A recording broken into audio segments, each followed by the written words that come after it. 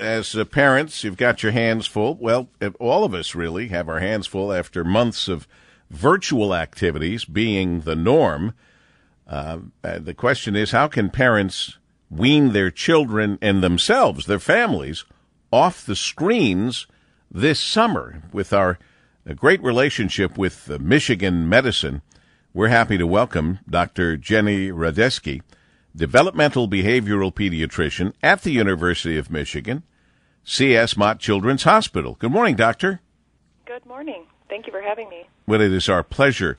The screen time habits that children may have established during this pandemic and all through the remote learning and such was helpful for the remote learning, and yet harmful if we've gotten into some bad habits. Help us understand at least your view on this.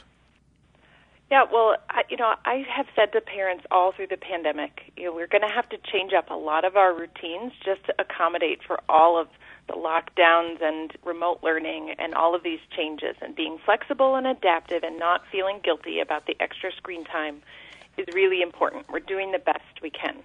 But now that things are opening up and kids are going back to more in-person school, it's a really good time to reflect on what changed in a good way for us about technology and what would we love to just get rid of entirely. For example, some families are sick of letting devices in the bedrooms. They used to for remote learning, but now it's become an obsession for kids to just, have a laptop or iPad in the bedroom and to be looking up YouTube videos at all hours. So this is a time to say, okay, where has technology invaded our lives in ways that aren't so helpful, and where would we like to decide on some new tech-free spaces, tech-free times?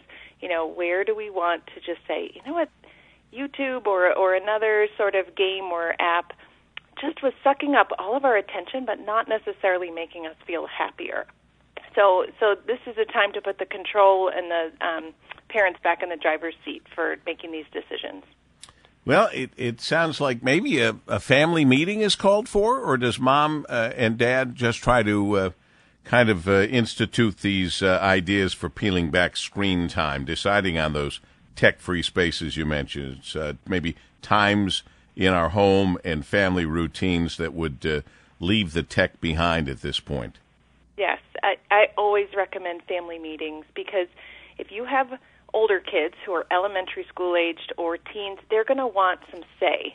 They're going to want to contribute to the ideas for what the solutions are. And those solutions might include parents putting away their tech too, or not just picking it up without even thinking about it and interrupting some of the times that provide a lot of emotional connection or conversation with kids that really help them be resilient through tough times. When you have little kids who might just be toddlers, they can't talk during a family meeting, but you can still explain to them why you're making some new rules, only Sesame Street or whatever your favorite positive program is, just during these times while, mommy's getting stuff ready, or let them know that there's a time and a place for the fun of technology, but it can't take up your whole day. It can't just be something you grab when you're bored, because then you're not filling your brain with all the other cool stuff that's available in the summer or that our brains are capable of.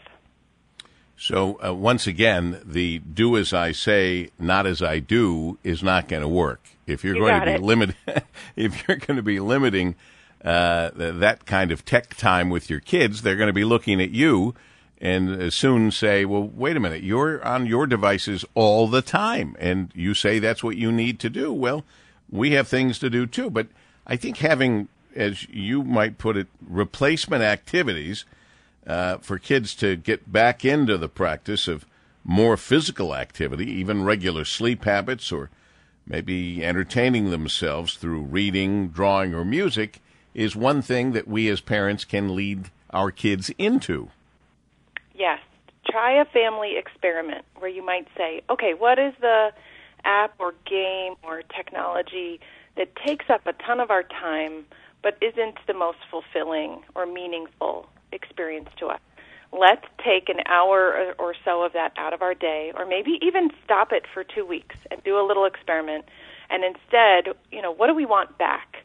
What are we missing that we've just gotten out of the habit of doing? Do we want to get to bed on time, and all work as a family to do that? Do we want to get out and take walks in our favorite parks? What are the books that we've been missing going to the library for? So thinking of looking up what the new children's books are and going out and getting those and all just sitting around the living room and reading together and having that quiet time. You have to kind of show kids there are alternatives out there. You don't just need to pick up your tablet and turn on some videos.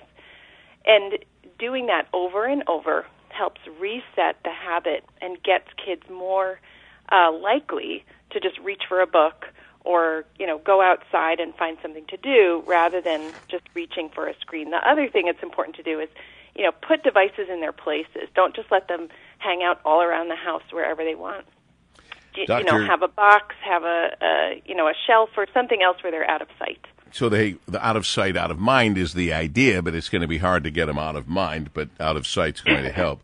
Dr. Jenny Radetzky, developmental behavioral pediatrician at University of Michigan Health, C.S. Mott Children's Hospital. With our Michigan medicine relationship, we'll be depending on the Michigan medicine docs even more often, and we certainly are happy about that, being a Michigan man myself. But meanwhile, as you would remind us, not all tech is bad, Doctor.